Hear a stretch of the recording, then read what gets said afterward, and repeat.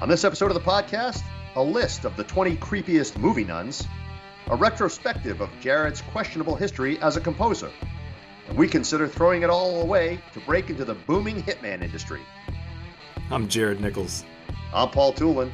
And this is the best pandemic ever. Hello, everyone, and welcome to another episode of the Best Pandemic Ever podcast with Paul Tulin and myself, Jared Nichols, and our very special guest today, Matt Chernov. Again, Paul and I always marvel at the quality of guests that we get.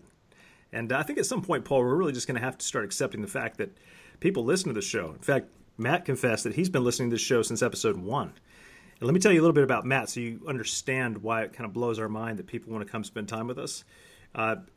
Matt has many things going for him. But this guy, man, I think it's safe to say, I mean, you're pretty prolific here. You're a screenwriter, journalist, podcaster. So I was reading through this. You've got your films are premiered on Sci-Fi Channel, which I want to definitely find out more about some of these shows that you've put together. Obviously, your portfolio of scripts for different movies. Paul's been talking about those nonstop. Yeah, and Paul, help me if I'm getting this wrong, but you are considered the foremost expert on James Bond. Is that correct? Oh, no. There are some really good people out there, but I work with several of the best in the business on a podcast called James Bond Radio. Ah. Yeah, nice. They've been going for about 5 or so years. Top of the line James Bond podcast, awesome content, great guests. We have, in the 5 years that we've been doing that show, we had Roger Moore on the show. Cool. Shortly before his death, which was a major coup. Several of the Bond directors, great Bond villain Robert Davi, who you've seen in Goonies and Lethal Weapon, and a ton of great movies, Die Hard.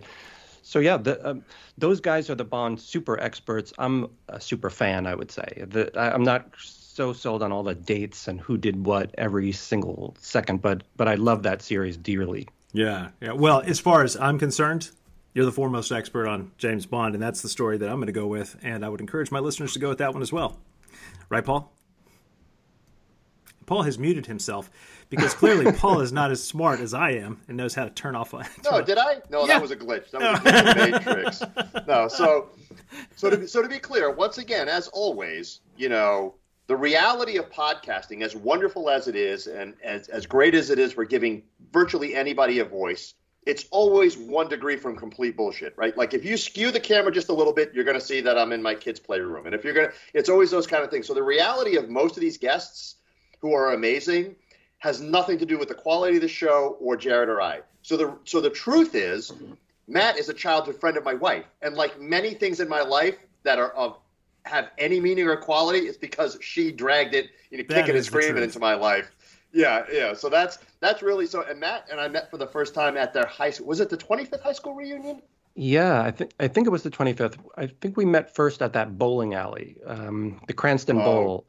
Yeah. God, the bowling alley. Yeah. And I cornered Matt that evening, and then we just talked and every once in a while someone would come by who hadn't seen him in decades and grew up with them, and I'd be like, get out of here, go away, And so I ruined that evening entirely for him for any kind of nostalgia. But it was wonderful for me, and that's really what it's all about, right? I mean, it's what can I, how can it be good? But that's where it came from, I mean, he's been. How long have you known Christine? Probably since you guys were. Junior high, maybe. I think it was from a long time ago, maybe even before that. I'm not sure. Cranston was a very small little place, so we all got to know each other really well. That reunion was so great because as much as I wanted to talk to all those people who I went to school with, seeing you there was a big part of this. She really sold you as somebody I needed to talk to, and I could see why as soon as we started speaking. As a writer, I love to meet people from different backgrounds, different careers, and because I'm always thinking in the back of my mind, save this person's contact info. They might be able to answer a question down the line. So when you get to meet a Green Beret, it's pretty interesting. I mean, it's one of my favorite movies, the John Wayne Green Beret movie.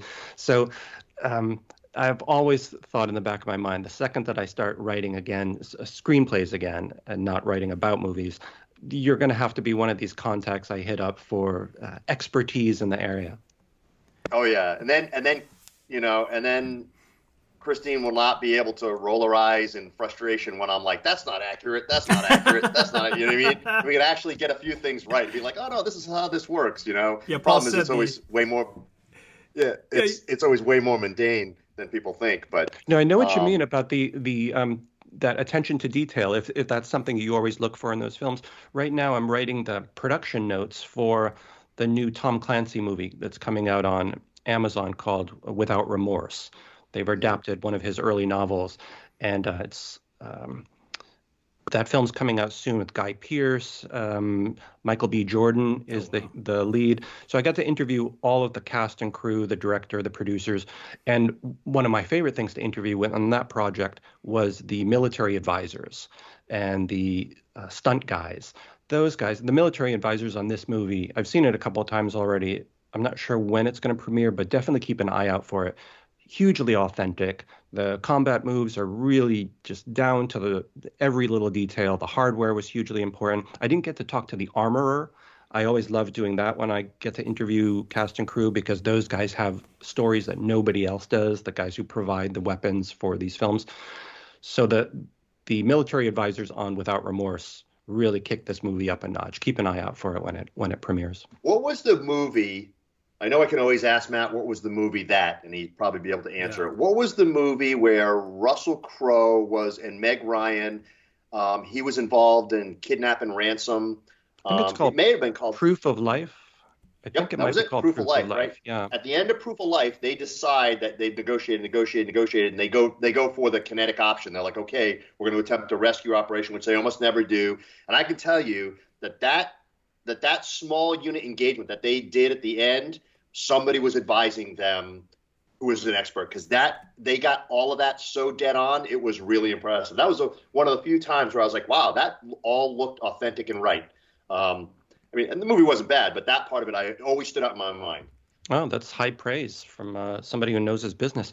Yeah, it's hard to balance, I assume, from these guys, from the filmmaker's perspective, to balance that authenticity with the drama that you want to create. Sometimes the authenticity doesn't look particularly thrilling on screen. It's kind of small details, tiny little moves that would be hard to catch on a big screen.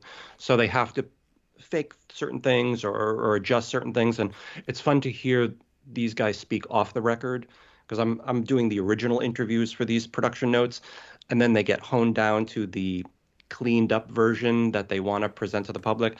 Behind the scenes, these guys, they're fighting every step of the way to make this stuff as realistic as possible. So it's, I wonder who the advisor was on that one. Yeah. So what are production notes? Like, how are they? Sure. How do they manifest to the public? They don't, not to the public. They production notes are primarily designed for other reporters or critics or people who are going to be engaging with the movie, doing interviews with the lead actors or the cast and crew, or for film critics who maybe don't have the time to write down exactly the plot of the movie. They are more taking notes while they're watching it about what they feel about certain scenes. So production notes are cobbled together early in the process before the movie airs, and then they're distributed to journalists, basically. And it's the entire history of the film, from who had the first idea to adapt this Tom Clancy novel, how the project developed from the earliest stages to the point where it's on screen, who came in at what point, why they cast Michael B. Jordan in this film, why they changed the sex of one of the characters from a male to a female, all these little details that journalists might be interested in. We do all that work ahead of time and then give it to them so that they can sound super smart and not waste the actor's time when it comes time to interview them. So they're an industry thing that the public doesn't really get to read. But we put a lot of effort into, at least I do, into making them read like long magazine articles, like really deep dives onto a particular subject. So they're kind of a cool little industry secret, I think. It's also a lucrative way for a writer to make extra bucks on the side. And you do a lot of that kind of inside industry writing, don't you? I mean, I know you do a lot of articles in Variety. I remember seeing stuff being posted. My latest article on some of them are hilarious, man. Some of those there's a lot of like top 10 lists of stuff, and you're a big, I think you're a big fan of the kind of horror genre and the B movie genre. There's been some good ones. What was your favorite one of that kind of top 10 list stuff that you've done? Some of those are really fun. The top 10 alligators and crocodiles in movie history was a fun article to do. The 10, no, I think I went 20 on this one. It was the 20 creepiest nuns in movie history. Oh, yeah. Then there was the creepiest Santa Clauses. They give me a lot of creepiest, although sometimes they give me fun stuff like the 20 greatest dogs in movie history, and the best senior action figures, all of those guys like Liam Neeson and Mel Gibson, and as they get older and older, we did an old codgers action lineup. So yeah, the lists are fun. They play really well online. People love them. They love arguing with them. I get tons of readers commenting saying like, you left off blah blah blah, and I'm like, no, I didn't leave him off. I just decided he wasn't cool enough. So did you? We're a little past this. I mean, this episode probably won't come out until the mid part of February, so it'll be a little past it by then. But did you watch Fat Man, Mel Gibson's take on Santa Claus? No, I really wanted to. I didn't know it was coming out until it was already out. So if I had known that was on the horizon, I would have had asked Variety to repackage the Killer Santa Claus article that I did and add. And you can, a lot of times with this kind of content, they call it evergreen content. It's just, you can always pull it out. The next time there's a Billy Bob Thornton does Bad Santa 3, they can pull out my creepiest Santa Claus article and repackage it with a new intro about Billy Bob Thornton. So we could have done that for Fat Man. I didn't see that movie. I really wanted to. I know Mel Gibson is obviously a hugely controversial figure. I still have an affection for him, as you probably do, from the good old days. And the guy is a legend for a reason. His early films, there's nobody more charismatic on screen than he was. He's had his troubles, clearly. But I still kind of root for the dude. He did a movie a couple years ago called Bloodfather that sounds really stupid, the title Bloodfather, but man, is that a good movie. You got to look out for that one. Really? Yeah, you'll love it. So you know, I thought, so I guess it was probably a 40-60 split against Fat Man. There was a lot of criticism about how, you know, they could have done so much more with it. And I can see that. You know, I mean, Walton Goggins, love that guy. Yeah. Really think he's underrated, but maybe not so much anymore.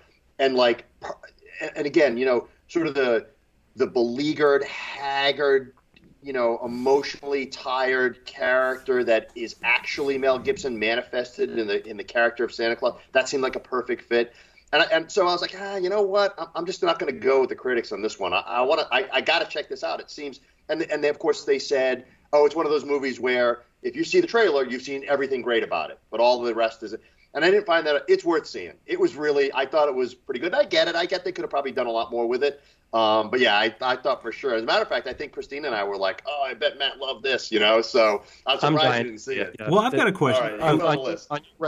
On your recommendation, I'll definitely check that one out. So it seems like there's been, over the past few years, more Santa-centric movies that are trying to delve into the historical roots, because Santa didn't start as this, it's a fun guy giving out gifts. I mean, there was a little bit more of like some violence and kind of, right? Oh yeah, just like all of those early folk tales and fairy tales, if you trace their roots back to the earliest times or where they first started coming out, they're always far more disturbing than they get cleaned up and commercialized, and we get the friendly Coca-Cola versions of these characters.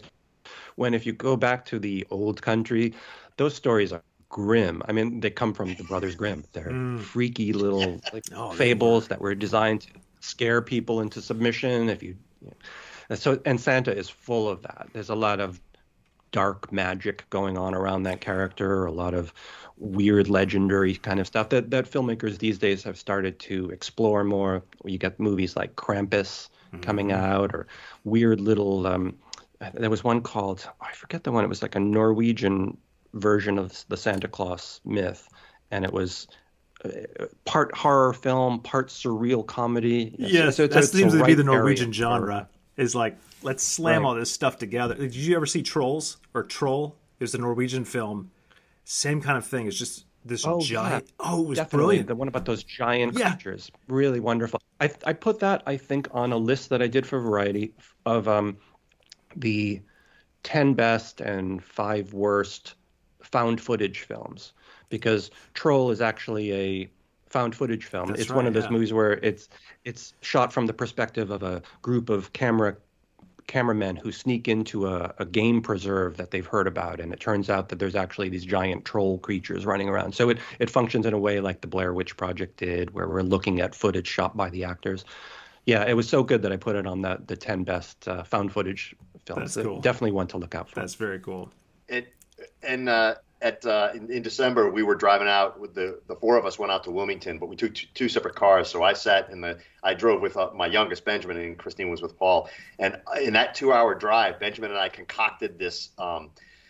He was asking about Santa, kind of tongue in cheek, and we concocted this organization called Santa, S.A. It was an acronym, and it was like this seasonal. Oh boy, now I'm not going to remember it. He's going to kill me because I can't remember it. But it was like this bureaucratic organization. It's just massive. Like we tried to like logically articulate how you could pull this thing off, and it's like this fleet of 3,000 ships. And then I started introducing like all this army bureaucracy into it, and how like the captain of the S-25, which is the 25th ship, but it's because of December 25th, they're responsible for just New York City, which is unusual because most are regional. And that guy traditionally is the guy that becomes the next clause, who they refer to as C. And I mean, we built this whole thing out, and it was just this fun creative exercise. Wow. It was a fun exercise in creativity. But then I started throwing the stuff back at him about like how all that stuff works. Oh, and it was just, I can't remember the acronym though. I got like 2 hours just putting that whole thing together, and so I'm sure he'll bring that up next year too. That is exactly the process of pitching a script, of coming up with a story. I don't know how many times my former writing partner and I used to sit around. A kernel of an idea gets developed, and then somebody starts throwing in that extra little detail. And the way you describe that is how those stories are built. And then you have to start adding the characters and splitting it up into scenes. But what a concept. That's a really cool one. I love those interesting acronyms that they put in there when it's, whether it's your Santa one or the classic one, of course, is Spectre from the Bond films, or these days Shield in the Marvel films. So yeah, that's a great idea. That's a really cool. Well, we'll put a pin in that. We'll come back to that later in the year, and I'll have Benjamin rattle off all the details, and you'll be done. You'll have that thing it'll write itself. Well, Matt, I've got a script I'd like to pitch to you right now, if you don't mind, and just tell me. No. No, that doesn't happen as often as you'd think. I know some of my friends, I think they actually like it. I know some writers who will tell people up front or put it on their profile somewhere, doesn't accept pitches from non-union writers or something like that, as though like, don't bother me. Yeah. But it's just, I mean, you're practically begging somebody at that point to hit you up with their script ideas so that you feel important. But yeah. Man. If anybody ever has one, I'm always willing to listen. Okay, so I do have a real question here for you. No, Paul, you're done. You're done. I got 5 minutes with Matt here. Shut up. What? So how did you get into this? What's the genesis of Matt Chernov on this? What was it? Just did you follow an interest and then turn it into your job? Oh, yeah. How'd you get started? Yeah, I trace it all back to 2 moments in early childhood. This interest that I've had since the earliest memories that I have has been about these types of films and this kind of world, was seeing the original King Kong as a little boy. The 1930s Kong film devastated me. It's still my favorite movie of all time. There's no more magical movie than that original Kong. I love the 70s version. It's probably my personal favorite because I saw it in the theater when it first premiered in 76, and that made a big impression. But the early one is like it's like my version of the Brothers Grimm fairy tale. It's a seminal moment seeing that movie. And then was the other little key to this interest was coming upon a few weeks later a paper Frankenstein mask hidden away in the garage. I didn't know what this thing was, who had it, why it looked so freaky, why it had these scars and was green colored, and what the face was all about. So I started asking people about this mask and who was Frankenstein. And you put the story together. I couldn't tell if it was a real thing that people were talking about or a fictional. I was that young. Those were such hugely impressionable moments in my life that it just cemented my interest in fantasy and weird films and cult movies and odd creatures that I've, to the exasperation of my girlfriend at times, that I still continue every single day, every night. It's like, what are we putting on tonight? How about Bride of Dracula? You haven't seen that one, right? So yeah, it all comes from there, and it's been a passion since as early as I can remember. That's what Christine always says. I mean, that's the memory of who Matt Chernov was in junior high and high school, was just this incredibly creative guy, like always into that kind of stuff. I mean, that's their memory of you dating all that way back. You know what I mean? It was like drawing monsters and there was some. I think there was also, I might be remembering this wrong because I've been hit in the head a lot, but also some fascination with graveyards, I think too, right? Oh yeah. Yeah. Yeah, graveyards have been a big thing in my life too. The first one that again made that moment where it's like, this is something. I kind of like these spaces. Was being taken by a friend as a teenager to Swan Point Cemetery in Providence, where in Rhode Island, where I grew up, and there they took me to H.P. Lovecraft's grave. Ooh. And I was already a huge, obviously as a horror guy, I loved Lovecraft. His books were the strangest, weirdest, most disturbing novels I'd ever read. So seeing where he was actually buried and how austere that grave is, it's a very simple grave for a guy who's hugely influential. It just has his name and it has his motto, I am Providence. And that phrase is so poetic in a way. It's such a strange little thing to say that I became really interested in cemeteries at that point. It's an interest called taphophilia, which is the passion or interest in cemeteries. And not from an occupational standpoint, more like a hobbyist? More like a hobby. This is I guess sometimes we're called tombstone tourists who like to... So have you been to Savannah, Georgia? What's that? Have you been to Savannah, Georgia? Yeah. I went to Savannah a couple of years ago for the Savannah Film Festival, and walking around that city and seeing those historic graveyards right in the middle of these little squares that they have, you can just walk through them, and they're little time savers. You can cut through them, but I would just spend so much time there. The graves are covered in moss. They're so historic and beautiful, and you have to really find what the names were on these the dates. Some of the dates are long gone. They're crumbling and falling apart. They're like the ruins of a graveyard. Yeah. And man, that's a cool place to spend time. Well, it's I believe Savannah is the most haunted city in the United States. Oh yeah, there's all kinds of videos. One of the graveyards is right across the street from the house where they modeled the Haunted Mansion in Disneyland. After the original house is right there. It's a very cool city. It is. Yeah, I had somebody ask me the other day. Well, I can't remember who it was, but they're considering moving out to the East Coast. And they said, "Hey, what do you think about Savannah? You think Savannah would be a good place to move?" And I said, "No, I've got friends that live in Savannah. Savannah apparently is a great place to live or to visit, but not to live." I don't think it has anything to do with the haunting. But so it seems to be one of these places a lot of people love to visit. But if you live there, well, I don't know. I mean, there are strange vibes, and I'm sure you pick up on this stuff because if you have an interest in this, like when I would go to, I don't know if you've ever been to Rome, Georgia. I honestly don't know why you would have been to Rome, Georgia, but that's the small liberal arts school called Berry College where I did my undergrad there. But there's a lot of legend about the town being cursed because of its history and whatnot. And there's a really interesting thing. When you would pass into the county... Was that before or after you showed up as an undergrad? I'm going to say after. No, it's definitely after. I didn't want to go there yet, but since you pulled it out, thanks. Yeah, but once I crossed over the county line, you could just feel like a difference in the energy of the place. It just felt heavy. There's the curse that apparently has been put on this town is that the firstborn sons of anybody who's in that town will never leave. And if they do go, they always come back. And everybody I've met in Rome, now, of course, this is completely, there's no real data that I can use to back this up. But it was just a really weird place. It was a bizarre place. It just felt like there's this heaviness to it. A lot of haunted stuff there, weird history, weird past. But do you notice that when you travel around, when you go to these different places?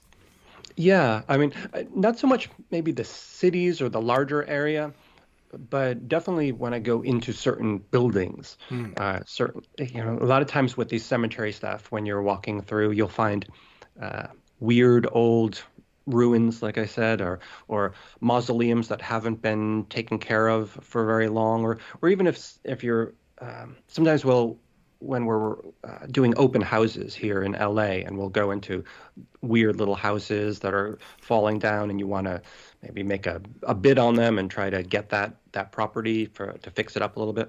Walking into spaces like that, that's where I pick up on those vibes that you're talking about, where it's almost like if those walls can talk.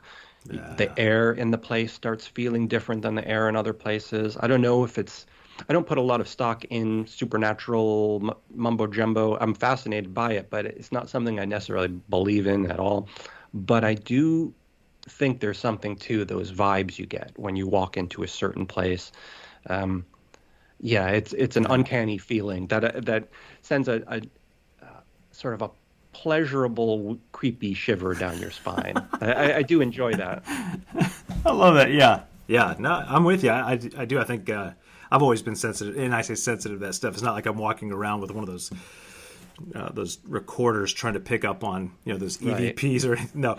But I've noticed that in different places, there's an energy you walk into, and go, and again, I'm not talking about busting out crystals and starting to have a seance. You just notice it. You're just aware. So I think it's just being aware of your surroundings, and you notice the difference. I get that a lot from one of the other things I like to do in LA and elsewhere is to visit filming locations, places where films have been shot.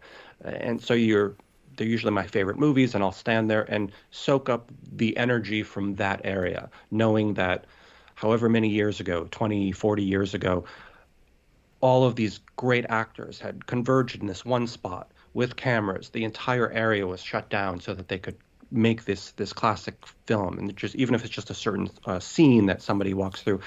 I love visiting those locations and spending some time just soaking up what that must have been like, feeling the echoes of those actors from so long ago, catching like what the sound must have been like for them. It's the closest you can get to putting yourself back in time in a way. It's just standing there. You've got a record of what it once looked like in front of you. At least I do when I bring photos to compare how it was then to how it is now. That little vibe you get from seeing the past while you're standing in the present in the same exact spot that John Wayne was, or Betty Davis was, or somebody like that. It's an interesting way to time travel without doing anything. You just kind of soak it up. Yeah. What did you think of the it was a Tarantino movie that everybody was raving about, that harkened back, that reflected Once Upon a Time in Hollywood, the nostalgic. Yeah, what did you think of that? It wasn't a movie that I really loved. I know everybody else did. I worked briefly on the Oscar campaign for it, for the production designer and the costume designer. I wrote their for your consideration booklets that was told the entire story of how they worked on the production design and made the costumes that were then distributed to the Academy voters to kind of get them to win. I think the production designer actually did win. But the movie itself wasn't one of my favorites. I've only seen it once. Something about it just didn't really capture my attention. I didn't understand. It felt like the only people who would really love it were people who were involved in the industry. It felt very niche to me. And honestly, I don't understand his revisionist endings. Like, I don't know what is that? What am I supposed to take from that? You know what I mean? Right. Am I just supposed to be, grossly entertained because it's just so different and wild? Was there a message in that? I don't know. It just didn't. Yeah, as you're a guy, of all the people that we've ever talked to, or that Jared and I know, you would be the one guy that'd be like, oh no, well, this is why this was such a great movie. And it's interesting to me. You're like, not so much, because then maybe I wasn't so misguided on my lack of appreciation of it. Yeah, I didn't take away much there. I'm not the biggest Leonardo DiCaprio fan. He'll always look like a little boy to me. His face doesn't have any of that kind of masculine energy to it. He doesn't. He just looks a little too baby-faced still. Even in The Revenant, I was like, I don't know if I buy this. He looks like they dirtied him up a bit. It's hard. It's, No, I'm with you. I'm with you. Yeah, he does. He still carries that kind of really childlike. Yeah. But yeah, so having him be one of the main leads in that film it started off on the wrong foot for me. I do like Tarantino's movies, but they're not ones I return to over and over again. Yeah. And it sounds like, I want to kind of get into a little bit about, all the stuff that you write. You write so much. One of the things, one of the reasons that we enjoy doing the podcast is because there's a lot of creative, it's an outlet for some creativity, right? And we both, Jared and I like to dabble with creativity. Obviously I'm not visually creative, like I'm not into colors and all that kind of stuff, but certainly, more creative writing is just fun for me. And so, I'm interested. It seems to me that a lot of your time has been spent, or a lot of your expertise has been spent on sort of the technical aspects of, of describing things like production. And so how is your time divided these days? Maybe not over the course of your career, but like how is that time divided, and where do you prefer to put your time? And, kind of leading into, what has this year looked like for you, in terms of the creative process? And well, I'm a member of the gig economy, where it's cobbling together enough smaller freelance writing assignments that it forms one larger writing career. So that's the way it's been, and it comes and goes. During the screenwriting period of my life, when I was having a lot of movies made, I was writing more films than were actually getting made. So that was a busy time. And having those films made was really exciting. And that became an all-encompassing time in my life. It was just about screenwriting. And then after the writer's strike in the mid-2000s or thereabouts, or the 2010 or around there, things just kind of changed. I wasn't into writing anymore. The industry changed, how you could break in as a screenwriter. Everything seemed to turn on a dime on that writer's strike. So after that, I transitioned more into writing about films, and then that became writing about other things, content writing about travel and about food and about lifestyle. And then the production note area came in, so now I'm doing some of that. But it's mixing all of them. So it's changing hats depending on the project is kind of fun. It keeps things lively. You don't just get bogged down in one subject constantly.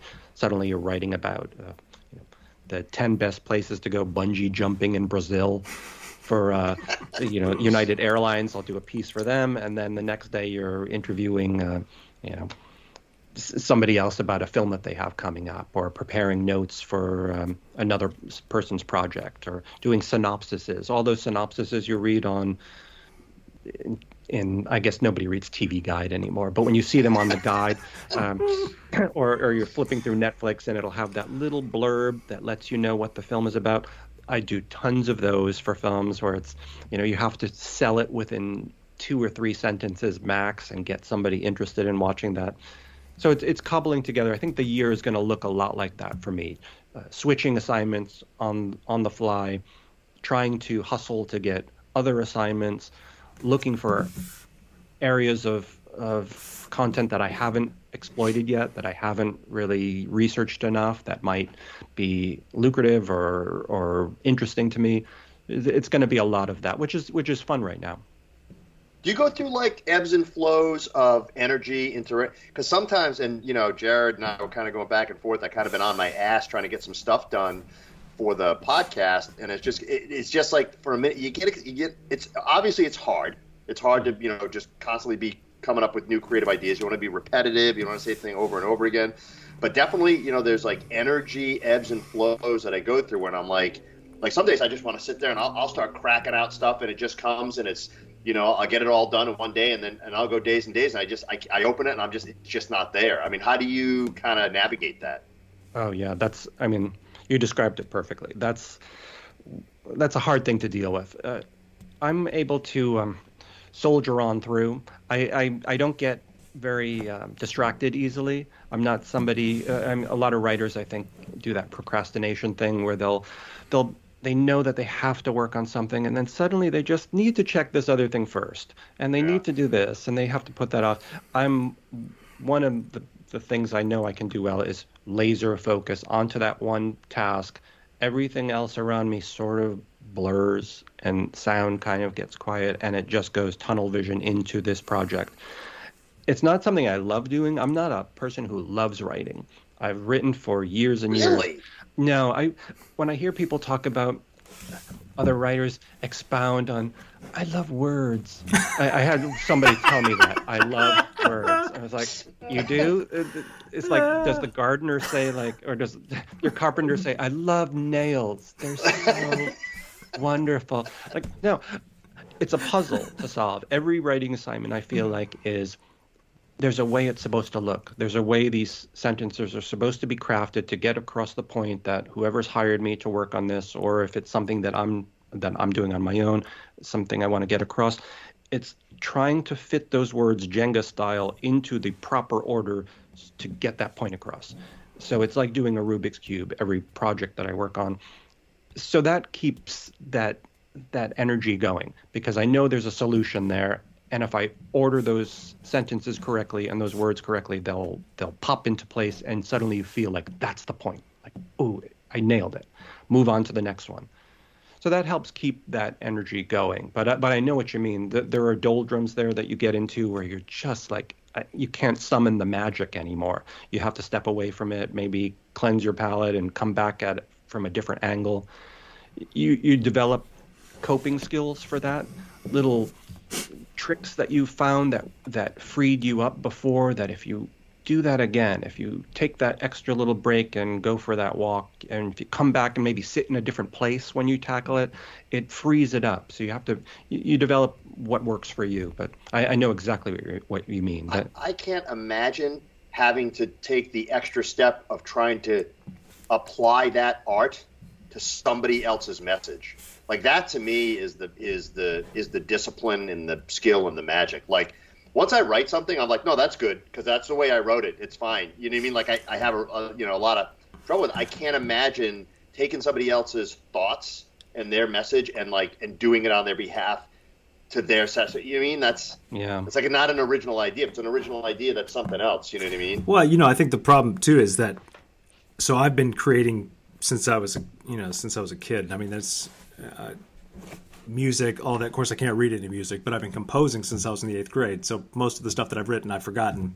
Have no idea how to go back to it. Yeah, that's kind of the story of my life here. But even in the work that I do professionally, right, as a futurist, I mean, a lot of it is the creative side of extracting potential implications of how things here today will impact multiple facets of society. It's a very creative process. So you're creating a story, a three-dimensional story around what the future might look like so that you can make better decisions today. It's fascinating. Some of the best sci-fi writers were futurists before, and then they realized nobody was paying attention to their academic work, and said, well, I'm going to write sci-fi. So maybe that's the direction I need to start going, and Paul and I will be inspired after this show, and we'll start writing books and screenplays. But what I found is that procrastination, and I could be wrong on this. My guess is, just from my own observations, is that it's because we attach so much of the emotional high, that adrenaline rush, to the creative process, and we start to say, well, if that's not there, then I can't possibly create. What I found is, like you said, I really like you said, soldiering on. I've had to try and teach myself to do that, because it usually only takes a few minutes of me sitting there and finally surrendering and saying, no, remove the emotions from it, and start to look at this as you are going through this process. I mean, sometimes it doesn't work, but a lot of times it does. It's just a small little breakthrough.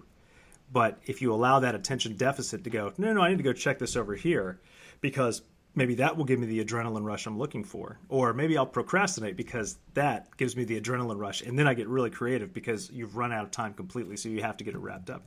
It's this weird thing, I think, of introspection and realizing, this is all chemical. That's what it is. And if I can realize that, then maybe I can put that aside and say, I'm just going to go and push through. Because 9 times out of 10, I can push through, and then finally there it starts flowing. And you've been able to successfully block everything else out. I don't know. Do you find that to be the case? Definitely. That's what it is. It's finding that moment. Yeah. And as far as working on other people's stuff, in some ways it's easier to do what you just said when it's somebody else's assignment that you're working on or somebody else's end product that you're working on, because you're divorced in a way from that personal feeling like I'm expressing myself. Or that was a little scary with the screenplays, because these were stories that I was writing that meant something to me. They were a lot of times original stories that spec scripts, they call them, that we were doing, and when you think that might get rejected down the line, that can be a little scary to keep moving forward. Is this going to be right? Or you start second guessing yourself. When it comes to writing for other people's product, I don't have that. You kind of listen to what they're saying, the tone in their voice, some key words that they've dropped here and there. You almost have to quickly on the fly psychoanalyze them. What are they really looking for? Do they feel like they're downers? Do they feel like they're hyper? And then you kind of craft your end result to fit what that person might like. So that's even easier to write on these other people's stuff. But I know exactly what you mean about trying to find that right moment, that chemical moment when it's snaps into place and you can just hit it right. Yeah, but you realize, as you clearly said, you're not always going to have that, and so you have to push on through. Like you said, you have to soldier on. You just have to sit there almost a little bit longer and say, okay, I'm going to stop fighting it, and just and be more committed to, I'm going to burn through this. It's also helpful in those instances, I find lately, to do everything out of order at that point. When you start feeling like, oh my God, I'm all stuck here and I just don't know. 9 times out of 10, I'm at that point, I realize that's because I'm starting at the beginning. I'm trying to go from this, what's the first couple of ideas I want to get down, how it'll flow, and doing in linear order. At that point, the best thing to do is, I know how it's supposed to end, so I'll write the ending first. And I know that somewhere in here I want to say this one quote. I want to hit this concept, so I'll write that down. And then you start putting them where they should be on the page. And then the intro starts happening. So you not being beholden to that kind of A to B to C to D, it frees you up. It's another little technique that you can sometimes pull out. The more of these techniques you have, the quicker you can get yourself out of trouble. Yeah, that's good. That's very good. Matt, do you ever have? I don't know quite how to frame this, but with all the knowledge and experience you have with writing, because what you're describing is very counterintuitive. Like that would be hard for me to do. Like, especially with my background, we're very technical writing, and everything's from A to Z and executive summaries, and so the process you're describing would be very challenging for me. So, are you ever able to, do you do any kind of coaching or teaching? Are there like young writers is that how that community works, or is it not really open to that?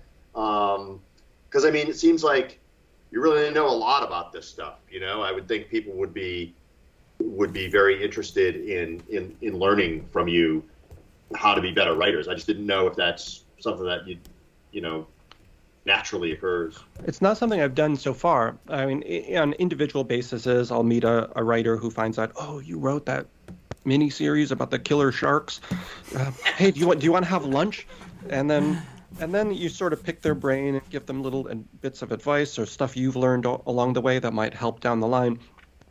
But aside from handfuls of moments there where somebody might bring me their script and ask, could you read this over? And I'll give them, in those cases, I do love to really dive in and give them whatever minor knowledge I picked up along the way. I'll try to pass that along to them, what works for me. It doesn't always work for everybody, but I haven't done it in any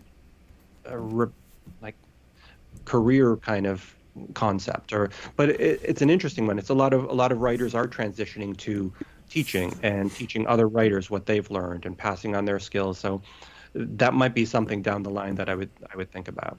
Yeah. Did you see? Have you watched Barry? Oh yeah, that is a good show. Bill Hader's series on Netflix. I haven't. I know about it. I know that people have love that show, and he's fantastic. I mean, what a talent that guy is. And I Oh guess my God. Yeah. I know I'm wrong here because everybody I respect loves that show, so clearly that's the thing. I'm at the point where I am so over hitman stories, and especially these counterintuitive hitman stories where he's a hitman, but he's also this. Like we saw Grosse Point Blank years ago with John Cusack. This is not a new concept. The hitman who wants to, have this other. I mean, if you go by movies and TV, like the most booming career is hitman. Everybody's a hitman. So I kind of got burned out on that concept. I know it's not necessarily a hitman show. Clearly, it has other things on its mind, but that concept has made it a little difficult for me to dive into it. But eventually, I will because it's supposed to be just brilliant. And it's on HBO though, isn't it? HBO, not Netflix. Okay, I think it is. It started there. Maybe it moved also. Yeah. I don't remember. I can't keep track of what platform we watch stuff on, but I mean, I'm not someone who's like enamored with the craft of acting. I'm like, give me a break, man, kind of thing.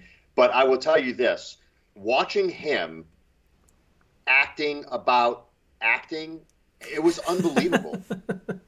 Like, I give that guy credit. It was phenomenal. Like, I did that. I mean, vastly, I don't know how well he's rated, but my guess is he's wildly underrated. Because what you see him do in that you'll really, really like it. I get it, and I'm with you 100%. The Hitman played out, man. Like, right. You're right. It's like that's a perfect, like, if you had to make an industry assessment based on movies, the number one growing profession is Hitman. You're right, but it doesn't feel overdone and it doesn't feel tired in that. So it's definitely worth. So you got two now, Santa and Hitman. You can put those on your list. Yeah. No, they're on there, definitely. Fat Man. Yeah, Fat Man and yeah. So still talking about kind of creative process stuff. What's been the impact to how you guys operate? I mean, it seems to me stuff has been pretty virtual for you anyway. You can always transfer writing through email and all that kind of stuff. Yeah. But has it been a benefit? Has it been a drain? What's been I know LA's a disaster. I got buddies out there and they're ready to jump off a bridge because there's just nothing, because it's just really just not a lot going on. They feel very isolated. But what about for your profession and you? This virtual stuff it's made it in a way it's hard to even notice the change as a writer. Everything was already done through emailing editors. There's very few times where I would actually be in a room with whoever is commissioned whatever I'm writing. It was mostly to sign a contract or two, or to that intro meeting when you want to feel each other out. Are we going to be able to spend the next year working on a project together? Are we going to get along? You kind of need to know that early on in the process. So being in person with somebody really helps there. That's not what I'm doing lately, that kind of pitching. So this pandemic hasn't really changed the writing process for me very much. It was already just sending out articles, sending out inquiries or pitch letters or so in a way, it hasn't affected much on my end. It's also freed up a lot of time it's been able to all of these cemetery trips have really kind of helped spark some creative ideas in me that might turn up later on in a few years. But overall, the pandemic hasn't been a problem for me that way. LA has been kind of creepy. It's been a little bit of an apocalyptic vibe here at times, and then it becomes really quiet, and it doesn't. And you wonder, has anything changed? Are we still in the middle of this thing, or it's deceptively quiet? But as far as the writing goes now, this has not been much of a wrinkle. So when did you kick off How the West Was Cast? Was that, I don't know the start date on that? That I first started getting the idea to do that show back in December, right before all of this chaos started happening. I had been working with the James Bond podcast for a couple of years, more or less writing articles for their website and lining up guests for them through my Variety connections and other connections. I was able to pull in some quote-unquote celebs and people who had something to do with the Bond universe. So I was able to bring guests to the show and sort of do little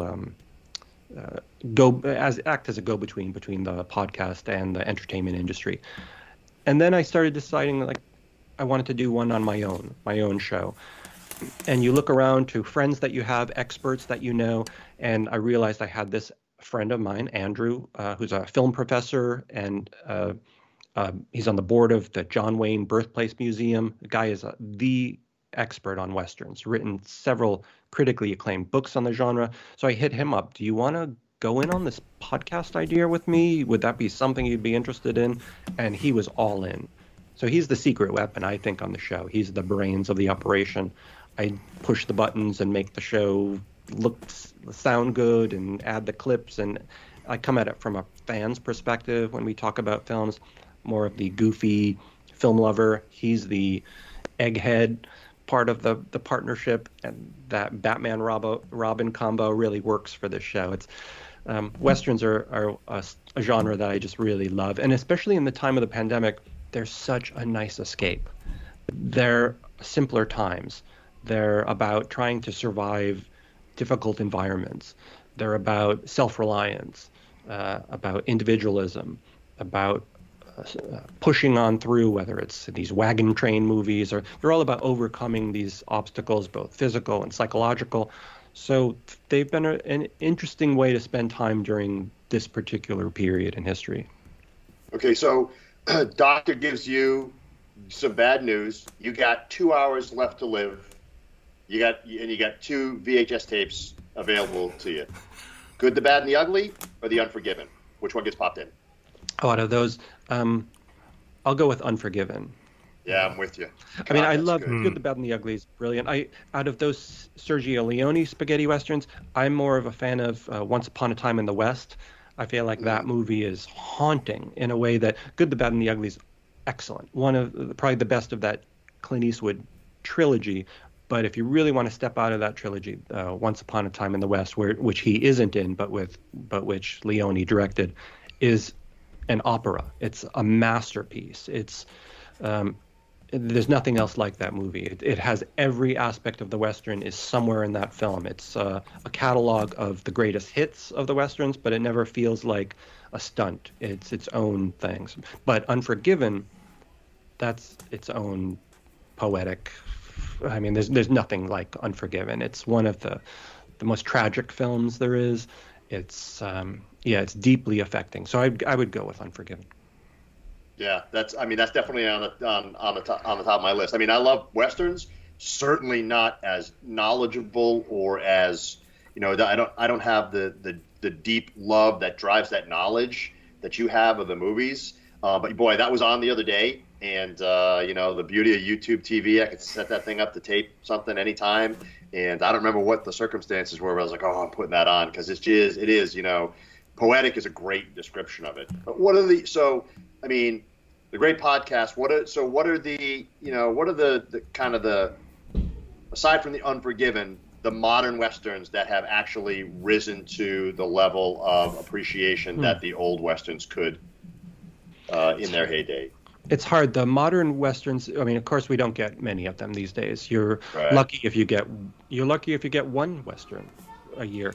So there aren't a lot of them, but and the ones that we do get tend to be prestige Westerns, like Hostiles with Christian Bale, where they're almost Oscar caliber movies, instead of the old days where we'd get B Westerns that would just be fun action films. One of the ones I would recommend these days to people if they really want to see a modern Western that feels like a classic Western would be this movie, The Ballad of Lefty Brown, with Bill Pullman. And it takes the concept of what would happen if in the opening act of a film, of a classic Western, the hero gets shot. John Wayne dies. And it's up to the sidekick, his grizzled old coot, who's usually the comic relief in those classic films. What if he had to step up and avenge the hero of the movie? So it takes that great concept and just runs with it. It's a really terrific movie. Bill Pullman's performance, I mean, he's always a great actor, and this is one of his signature roles now. We interviewed the director, Jared Moshe, this really young guy who he's forgotten more about the Western than I even know. So he's a force to be reckoned with in film right now when it comes to Westerns. This was his second Western. He told us on the podcast that he's got a concept already in place for a third one. So I don't know any director these days who's made 3 Westerns. According to Quentin Tarantino, you're not an actual Western director until you've made 3 Westerns. I think Tarantino now has made 2, Django and what do you call it? Hateful Eight. So the classic directors like John Ford or Howard Hawks made 3 or more Westerns. So Jared Moshe is on his way. Definitely check out Ballad of Lefty Brown. I think that's on Netflix. It's well worth watching. Do you think theaters are gonna come back? Do you think they're hard dead? Question. Yeah, it's hard to say. It's all fluid right now. No, anybody who tells you what's going to happen is and they're just making it up at this point. Anything could happen. I don't know how it's going to shake out, but I don't think it's dead. I don't know if it'll look the same. I imagine the forces behind this, the money behind it, will try to make it look the same. How that plays out, I mean, it was already on the downward slope anyway. Before all of this, it was already hard to compete with streaming, and box office revenue was sinking, and the films that were being made were fewer and farther between, and there were all these spectacle movies instead of smaller films. So it's hard to say what kind of impact it had. It's been devastating for the people who work in theaters. That's where my heart goes out to. There's a lot of people who lost their jobs there. But I think it's too soon to say whether it's dead or not. I wouldn't think that it's just going to go away. I'd like to convince myself. I'd like to believe that there's just no way that could happen because you cannot replicate that experience, right? The sound, the sight, you just can't do it. But, if you get a generation raised on streaming small screen stuff, then, they're watching movies on their phone while watching it on a 72-inch screen in the living room is amazing, But there's no, in my mind, like I said, half tongue in cheek, my memory is, I don't have a great memory of things when I was young, but I absolutely 100% remember that we took a school trip. We got on a bus on like official school time to go see Star Wars as a field trip. Wow. Yeah. I mean, and as a testament to the quality of my education, we were coming to see movies. But I mean, you know what I mean? Like I can't imagine. And I know it's not like the movie experience isn't what it used to be in terms of the formality of it and how people when people wax nostalgic about the movie going experience and everybody getting dressed up to go. And I get that, whatever, that can go to the wayside. But being immersed in that kind of that overwhelming the senses with all of it, I can't imagine that would go away. But I don't know. I mean, I don't think my kids would probably care one way or the other. They love the movies too, but yeah, I don't think they care. I think it's like exactly what you said. Each audience brings a new way that they want to view films, and TV changed a lot of the way people saw films, of course. And these days, I just don't think that experience feels relevant to the younger generation. Going to a theater now, I think for them seems like going to see one of those IMAX shorts at an amusement park. It's like this weird little thing you do, but to sit there for 2 hours and watch a movie without your phone on, it's just going to be baffling to people being born now. They're going to have no concept of what that is. So its days are ultimately numbered, I think. Anybody who says, oh, no, there'll always be room for it, it'll be smaller and smaller and smaller. But, yeah. There's another, I thought, underrated movie. I don't know if you've ever seen it or what you think of it, was The Majestic with Jim Carrey? Yeah, with Jim Carrey. Yeah, Frank Darabont's movie. Yeah, it's a really sweet movie. It's a very one of those great movies about movies, which is another thing you're not supposed to write about anymore, like Hitmen. Yeah. Nobody really cares about people making movies. You don't want to. There's already been too many of those, but that's a good one. That one is a good one. Yeah, but it was more about the experience of movie going. I mean, that wasn't. I mean, obviously, there's so much more to it than that, but they really captured, I thought, kind of the oldie time appeal of, centered around that, around that experience. I thought they did a really good job with that. Another one that I thought was kind of underrated. Not that I'm an expert, but Yeah, that one kind of got lost in the shuffle there. I think it was at the height of his career, so there was everybody expected another Dumb and Dumber or another Ace Ventura, and this is when he was trying to branch out as a serious actor. but if you were a fan of In Living Color, like, it's still so hard to get over Fire Marshal Bill. Like, I can't see past that. I mean, he is a talented guy, but I mean, and the other part about the difference now too is that, you know, when we were growing up, we're all the same age. Well, Jared's no, I'm a lot young, way younger than you, Paul. You were way trailing behind us a little bit. But when the movie came out, that was it, man. You had a couple of choices. Right. Now it's like the hardest thing to do is to choose what to watch. It's just so much. It's so prolific. You know, they're constantly putting new stuff out, and the way you consume stuff completely different. The idea that you'll watch a show once a week and wait for it to come out the next week and do that for like years on end to be invested in it. So probably one of our favorite shows of all time was Justified. Mm-hmm. Timothy Olyphant was we love that show. And I think it was because one of the reasons that we loved it so much was we were living in Kentucky at the time that it came out, and it was on FX, and it was released in traditional format. So it came out, it had a season, came out once a week. And so we watched it for literally 5 or 7 years, right? When you invest in something like that, is completely different than if you binge watch something in a week. We watched it. Yeah, we watched it recently, and we were watching it like every night. And every time we got to a point, we're like, wow, that happened in the first season? Because for us, it was years in the making. So the way that you take stuff in is even completely different. Yeah, totally. Yeah, that's I think that week-to-week thing is going away. Nobody wants that anymore. People get angry when they realize they can't watch the whole show in one bite. But outside of Netflix, though, the other providers like Disney Plus, HBO, even Amazon, they're doing it week to week.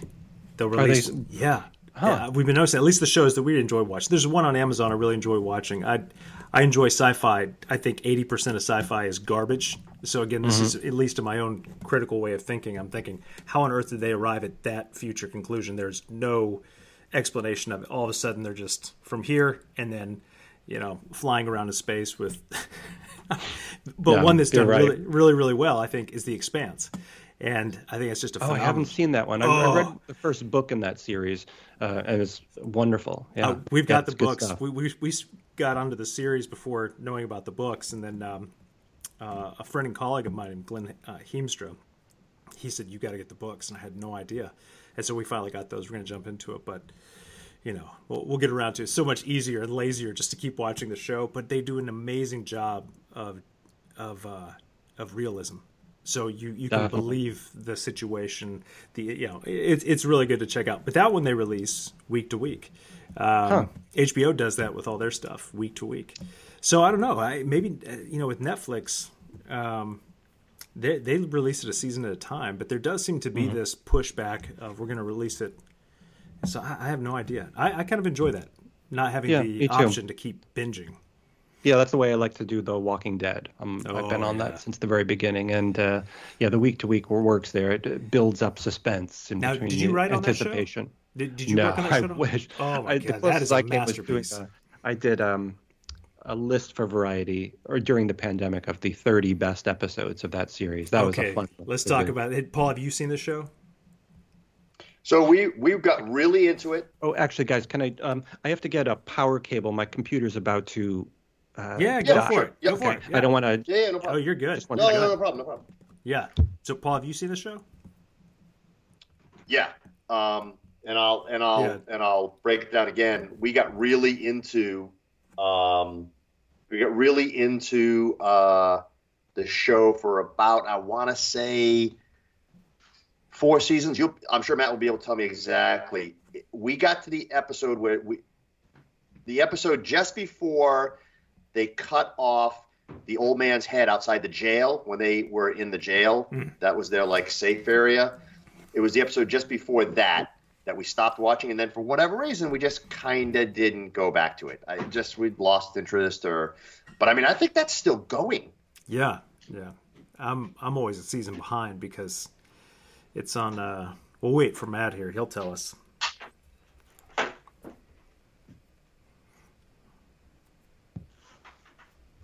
Yeah, make a note of the time for this one too. Nah, we're just gonna let it ride.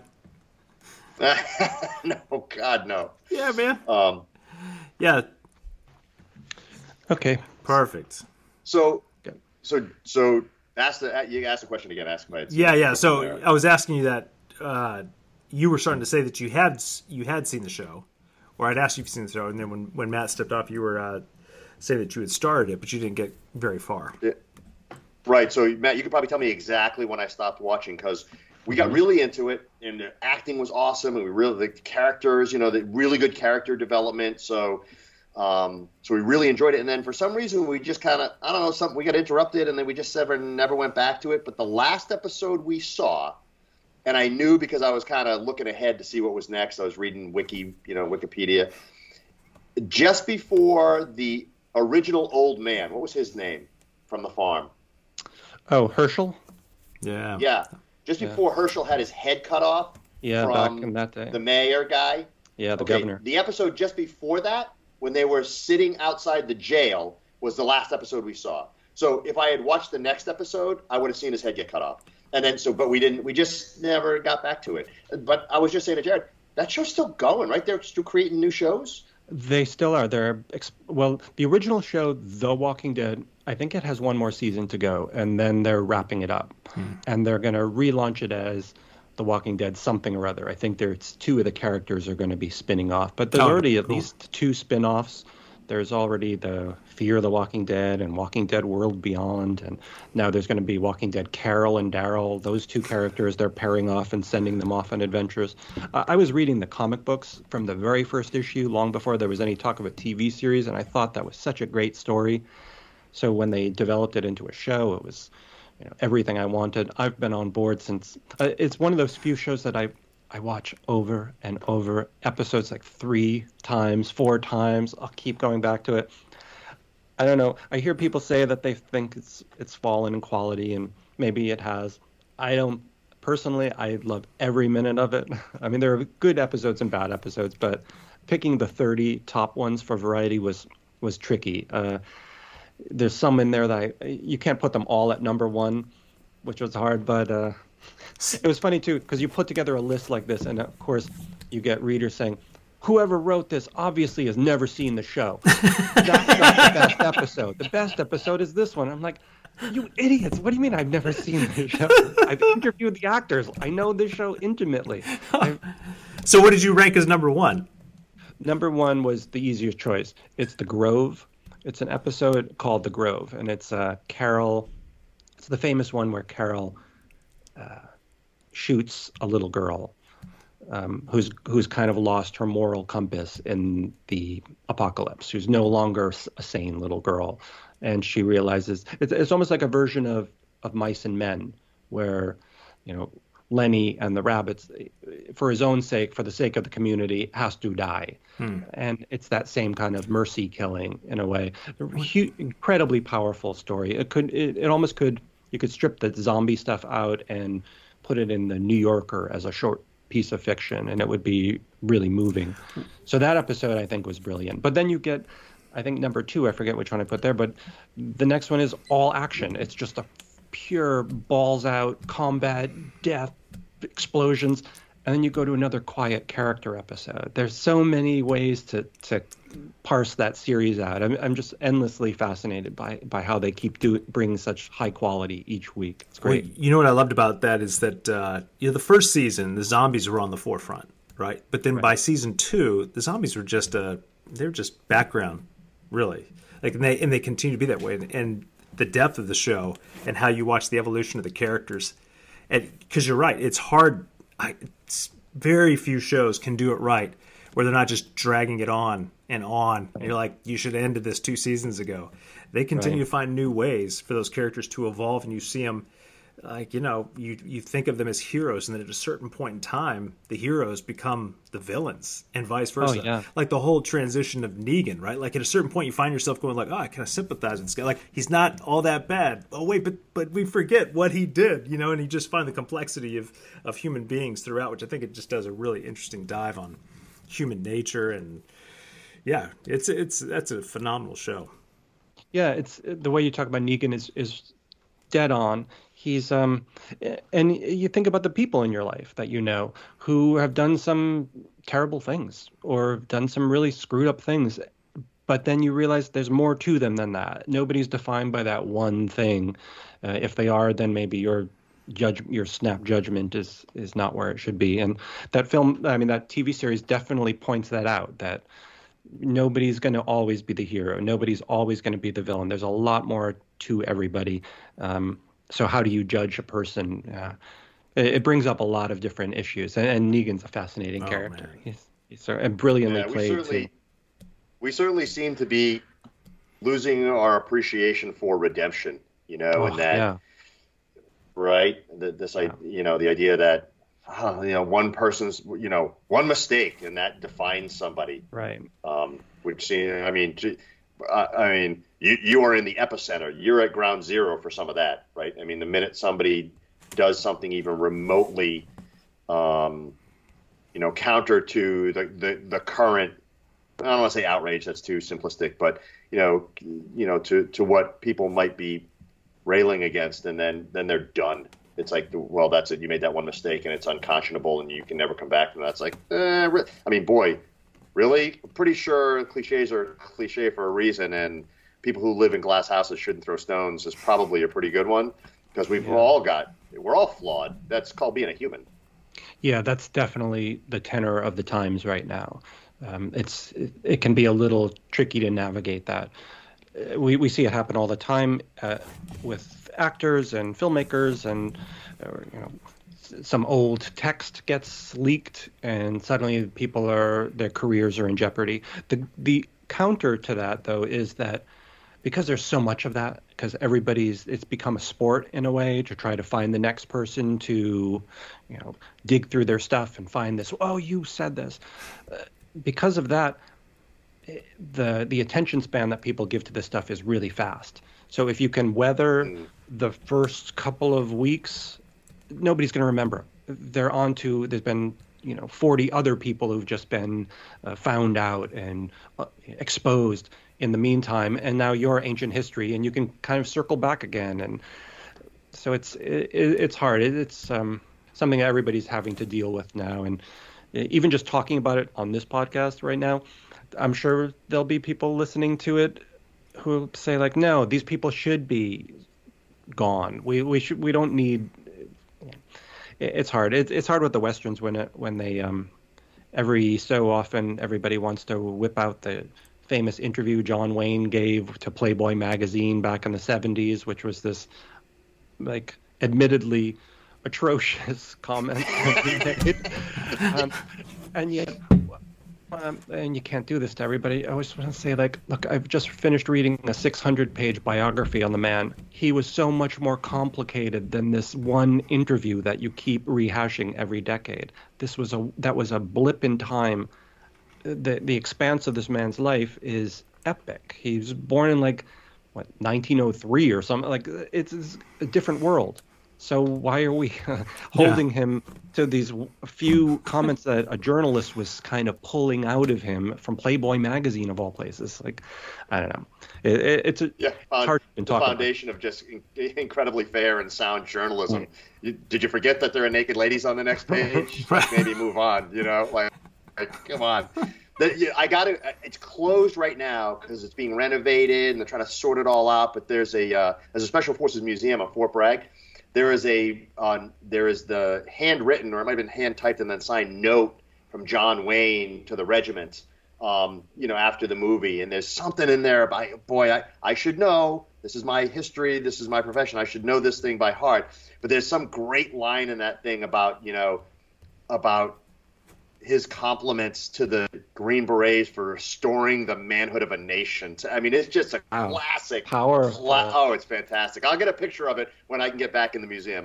We own it. I mean, where I work now, we own the museum, so I might be able to get in there. If I can, I'll get a picture. Yeah, please do. I would love to see it. He was, I mean, a very well-spoken person, a very intelligent guy, a chess expert, and I mean, he's just a brilliant man and a huge creative force. And these days, this past year, has become somebody I've really dug into. So I would love to see that.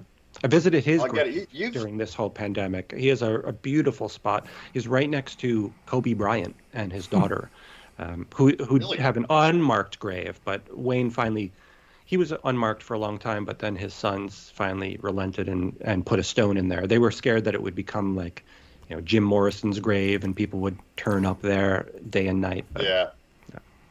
I saw that in Paris when I was a kid, Morrison's grave. It was mostly covered with weed. I mean, it was ridiculous. It was just, it probably would draw some attention. You've crossed paths, and I said, we were talking before the podcast, and I might have mentioned to Jared earlier, that you've crossed paths and gotten insights on, some actors that, revealed a side to them that was really remarkable. I thought, and you told that really warm story about your experience with Roger Moore. You got to tell that story. Oh, yeah. One of the benefits of Variety and freelancing for them is that occasionally that name, Variety, pulls some strings in film circles. So on a recent trip that my girlfriend and I took to London, we contacted Pinehurst Studios, where they made all of the early Bond films. They were making Star Wars films there. It's one of the England's biggest film studios, Pinewood. So we got a tour of Pinewood. They don't do public tours of this place, but we mentioned Variety and that we might want to write an article about Pinewood, which is a little bit of a lie, but we wanted to get in there. And so we show up at the scheduled time, and this lovely older woman shows up in a golf cart at the front of the studio. Get on in, guys. And it's just the two of us and this woman. And she proceeded to take us on a 3-hour private tour of Pinewood. Every filming location, the underwater tanks, the sound studios where they mix the music, the various green screen rooms. The only place we couldn't go into was this one area where they were currently shooting. At the time, I think it was Last Jedi. So we saw every area of this, and a lot of the places I recognized from various films, from old TV shows. But at one point, she said, oh, we should find out if Roger Moore is here. And my girlfriend looked at me like, are you going to lose it right now? Like, she shot me a look like, and I looked at her and I made the motion like, don't say anything. I don't want to give this away. Because Roger Moore is my favorite Bond. He was the first one I saw in a theater. He's my favorite movie star, basically. So I started thinking maybe she's talking about some other Roger Moore, like the head of security or the janitorial Roger Moore or something. A coincidence. And where he spells with one O in his name instead of the two O's. So sure enough, she says, oh, let's go down to his office. And we look, and there on a door, it says, Sir Roger Moore. And I was like, oh, if she opens that door and he's standing there, I might lose it. I've never lost it in front of anybody, but I might lose it. So she knocks, and we hear, come in. And we went in there, and unfortunately, Roger Moore wasn't there that day. Oh. His private secretary, Gareth Owens, was there, and I know Gareth from the Bond events. He's another figure. Just meeting him was impressive. But we walked into the inner sanctum of Roger Moore's office, floor to ceiling memorabilia, every action figure, book, poster. I mean, the place was like, it was like being in a Roger Moore fan's brain. You're just looking around like, oh my God, could I just spend the next hour in this place, like looking around? So I talked to Gareth. I told him, please, if you can ever get message to Sir Roger that we would love to have him come to America on one of his speaking tours. He does tours all over England, talking about the old days. And Gareth, unfortunately, told me Sir Roger's not really up to traveling these days. And, of course, he died a few weeks later. So that was a kind of sad. But it was so great to be in that office of his. And afterwards, we went to the commissary, the studio's commissary, and our guide turned to me and she said, "Oh, I never asked you, who is your favorite James Bond?" Because I was playing it super cool. And I said, "Well, it's actually Roger Moore." And she gasped and said, "You didn't say anything. Why didn't you?"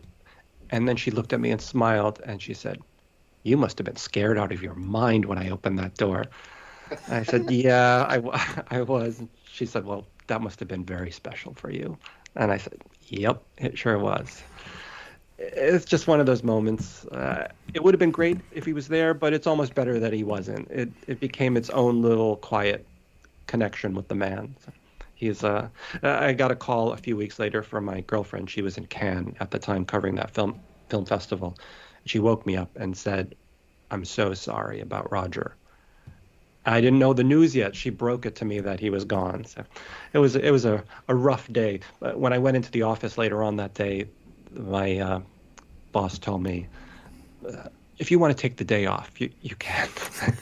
Everybody knew. It's like a death in the family. Oh man, that is wild. No, you told me that. I mean, I remember hearing that story before, and I was just like, I mean, you could, I don't know, it's just who you are. You just hear that, that genuine respect and admiration and love for the guy, and to be, and there was no, and what I really love about it is there's not a hint of bitterness or cynicism that you just missed it, like you got cheated. You know what I mean? Like there's so much. I don't know. It's just really sweet and admirable how touched you were just to be in the space and how much you appreciated that. Not to try to artificially bring things around full circle to the kind of the ethos of the Best Pandemic Ever podcast. But I mean, that's what we really search for, is that kind of the genuine appreciation of the silver lining and the positives, and that's we always ask people. It's like, what are you taking away from this that's positive? And all the messages that we put out, it's like, are you going to be more isolated, or are you going to appreciate that you need to be around people? Are you going to be, I can't think of all the examples, but and that to me, that's why I asked you to tell the story, because I remembered how warm and genuine and appreciative of you were of whatever the experience was. There was no hint of any regret, or that you get cheated, or it's very much in line with the kind of how how we're trying to get people to think about this experience. Yeah, that's great. I mean, that's been one of my favorite parts about this show, is finding those silver linings. It's not what people would expect. You hear the best pandemic ever, you think it's going to be this full of snarky irony, where it's going to be a lot of jokes about have a little bit of a darker, nasty vibe, and it has the exact opposite. It's not about that at all. So it's really been a great listen this whole pandemic. Yeah, we're trying to figure out how do we're hoping. So one of the guys that's been a guest several times, Jamie Mustard. He's such an interesting, good guy, and really gracious to come on, because I mean he's one of those guys that's just in demand by Fortune 50 companies and speaks to all kind of. And he's been so gracious, and he always tells us he's like, don't underestimate the power of a good idea. And we're like, well, as the pandemic wanes, people aren't going to really care about the Best Pandemic Ever podcast. Won't really make sense contextually, and but we're hoping that it's it will evolve into constantly looking for positives. We got a young guy coming on next Friday, high school kid who has you got to listen to this episode, Matt. His name is Sathvik. And he created an initiative. I forget what it was called. It might have been the Cape Fear Mask Clasp Initiative. Anyway, he started this initiative, 3D printing these mask clasps that made the masks more comfortable for healthcare. This is a high school kid. Wow. This kid has done these unbelievably remarkable things. And the more and more we look, the more we find, people making the best out of this. Right. And figuring out what those positives are, because they're and everybody we bring on, always goes there. We had this guy Jay Green on, just an old Green Beret buddy of mine. We call the episode "The Man with One Shoe" because he only has one leg. He lost it, and so and he said people ask me about COVID, and I tell them I love it. and they're aghast. But then he's like, I've been able to spend more time with my kids. I'm home more. He's like, this is what I left the Army for. I left the Army to be around these people, And so anyway, that was in the back of my mind. I was like, I got to make sure I get around to that very warm story about Roger Moore, because it kind of captures that's great. Well, I love sharing that one. So it was one of my favorite memories. So I can see why. Yeah. And that's awesome. This has been fun. So is there anything else, Matt, about this pandemic that that you found to be just like the big silver lining for you? Has it enabled you to do something different or more, or that you wouldn't have otherwise had time to do? That's being a creative, especially. I imagine there's something there. The hard thing being creative is finding time to spend enough time developing whatever it is that you're working on, whatever project it is. And everybody's attention is pulled in so many different ways, and you still have to pay the bills, but then you have this side project that you want to develop. I don't know if I would have launched the Western podcast, which has been so rewarding, if it wasn't for this. I don't know if I would have been able to spend as much time with my girlfriend as I am, where we're both home working. We've managed, I think our relationship has managed to hold together really well. We've learned some ways to get along. We've learned some ways to give each other space.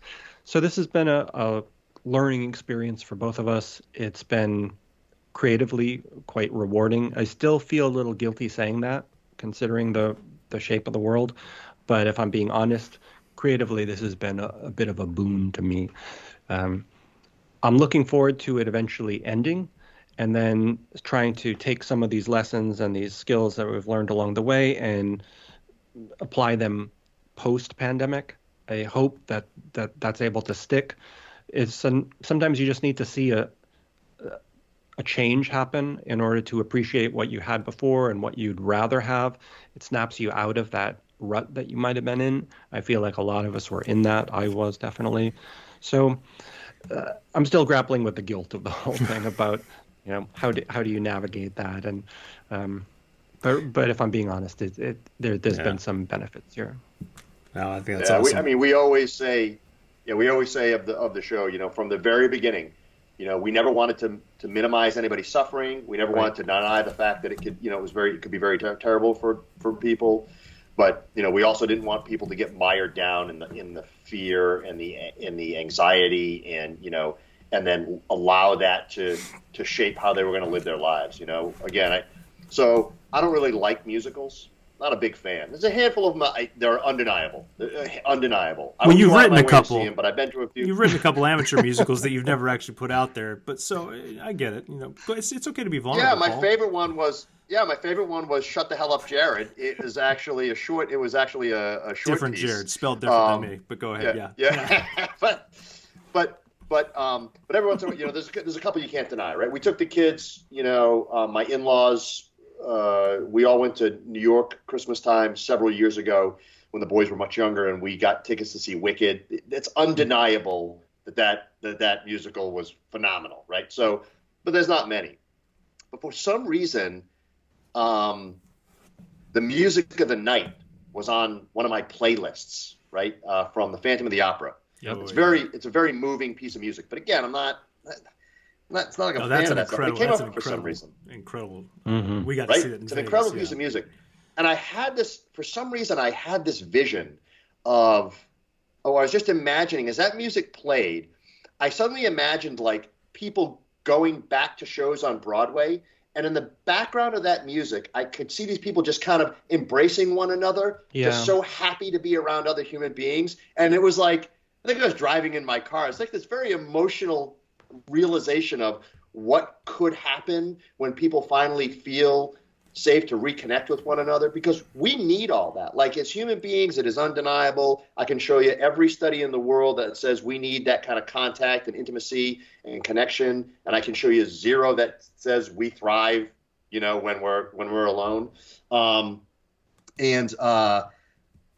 So like, that's my kind of fantasy of what is going to happen when people finally feel the freedom. Is they're going to go out and they're going to be so grateful to be connected with people again, you know, I am absolutely going to do everything within my power to crush the idea that we should do away with handshakes in the future and embrace the ideas that we should just go straight to hugging. You know what I mean? It's going to start hugging strangers. You know, that's where we need to land. It'll be interesting to see how those changes are. I know what you mean about the musical thing. For me, it's concerts. One of my favorite concerts over the last couple of years was seeing Rob Zombie outdoors at this massive festival with Marilyn Manson before him, and everybody is crammed together, and I was right up front, and there was like packed at like sardines, and then you'd feel a wave of people crush against you, and then you push back. That kind of, it would be nice. These days, that experience would be so different. So it's going to be interesting to see what happens in the future for those kind of activities. I hope it comes back in some form. I think human beings will. I think it'll just drive it. I think they'll just, it's an inevitability that people have to be connected to one another, and they'll overcome it eventually. Here's hoping, anyway. Well, back then it was kind of frustrating. You just want to watch the band, and then all these people slam into you. I wasn't loving it necessarily, but now I look back on it so fondly. Well, I'll tell you, you're on California. I'm in North Carolina. Nostalgia is a funny thing, right? Like right now, we are so nostalgic for snow. You know, we're like, oh, the snow. We're watching the Weather Channel, the snow. But if, we all go back to Rhode Island, because, Matt and I and Kristen, we all grew up in Rhode Island. Man, it's like, we'll die up there. Like, you'll be dead in a month, buried under that snow. Oh, yeah, man. It's hell on earth, man. It's rough. Yeah, because it turns to nasty slush. So nostalgia is a funny thing. Yeah. What's that? I see. It turns to nasty slush in a day, right? So if you don't get, yeah. So it's like, that's right. Yeah, Ohio. Yeah. Yeah. Well, I haven't been living around snow for quite some time, but before Dad got out of the Army, the last place they were stationed was Fort Drum, and that's Watertown, New York.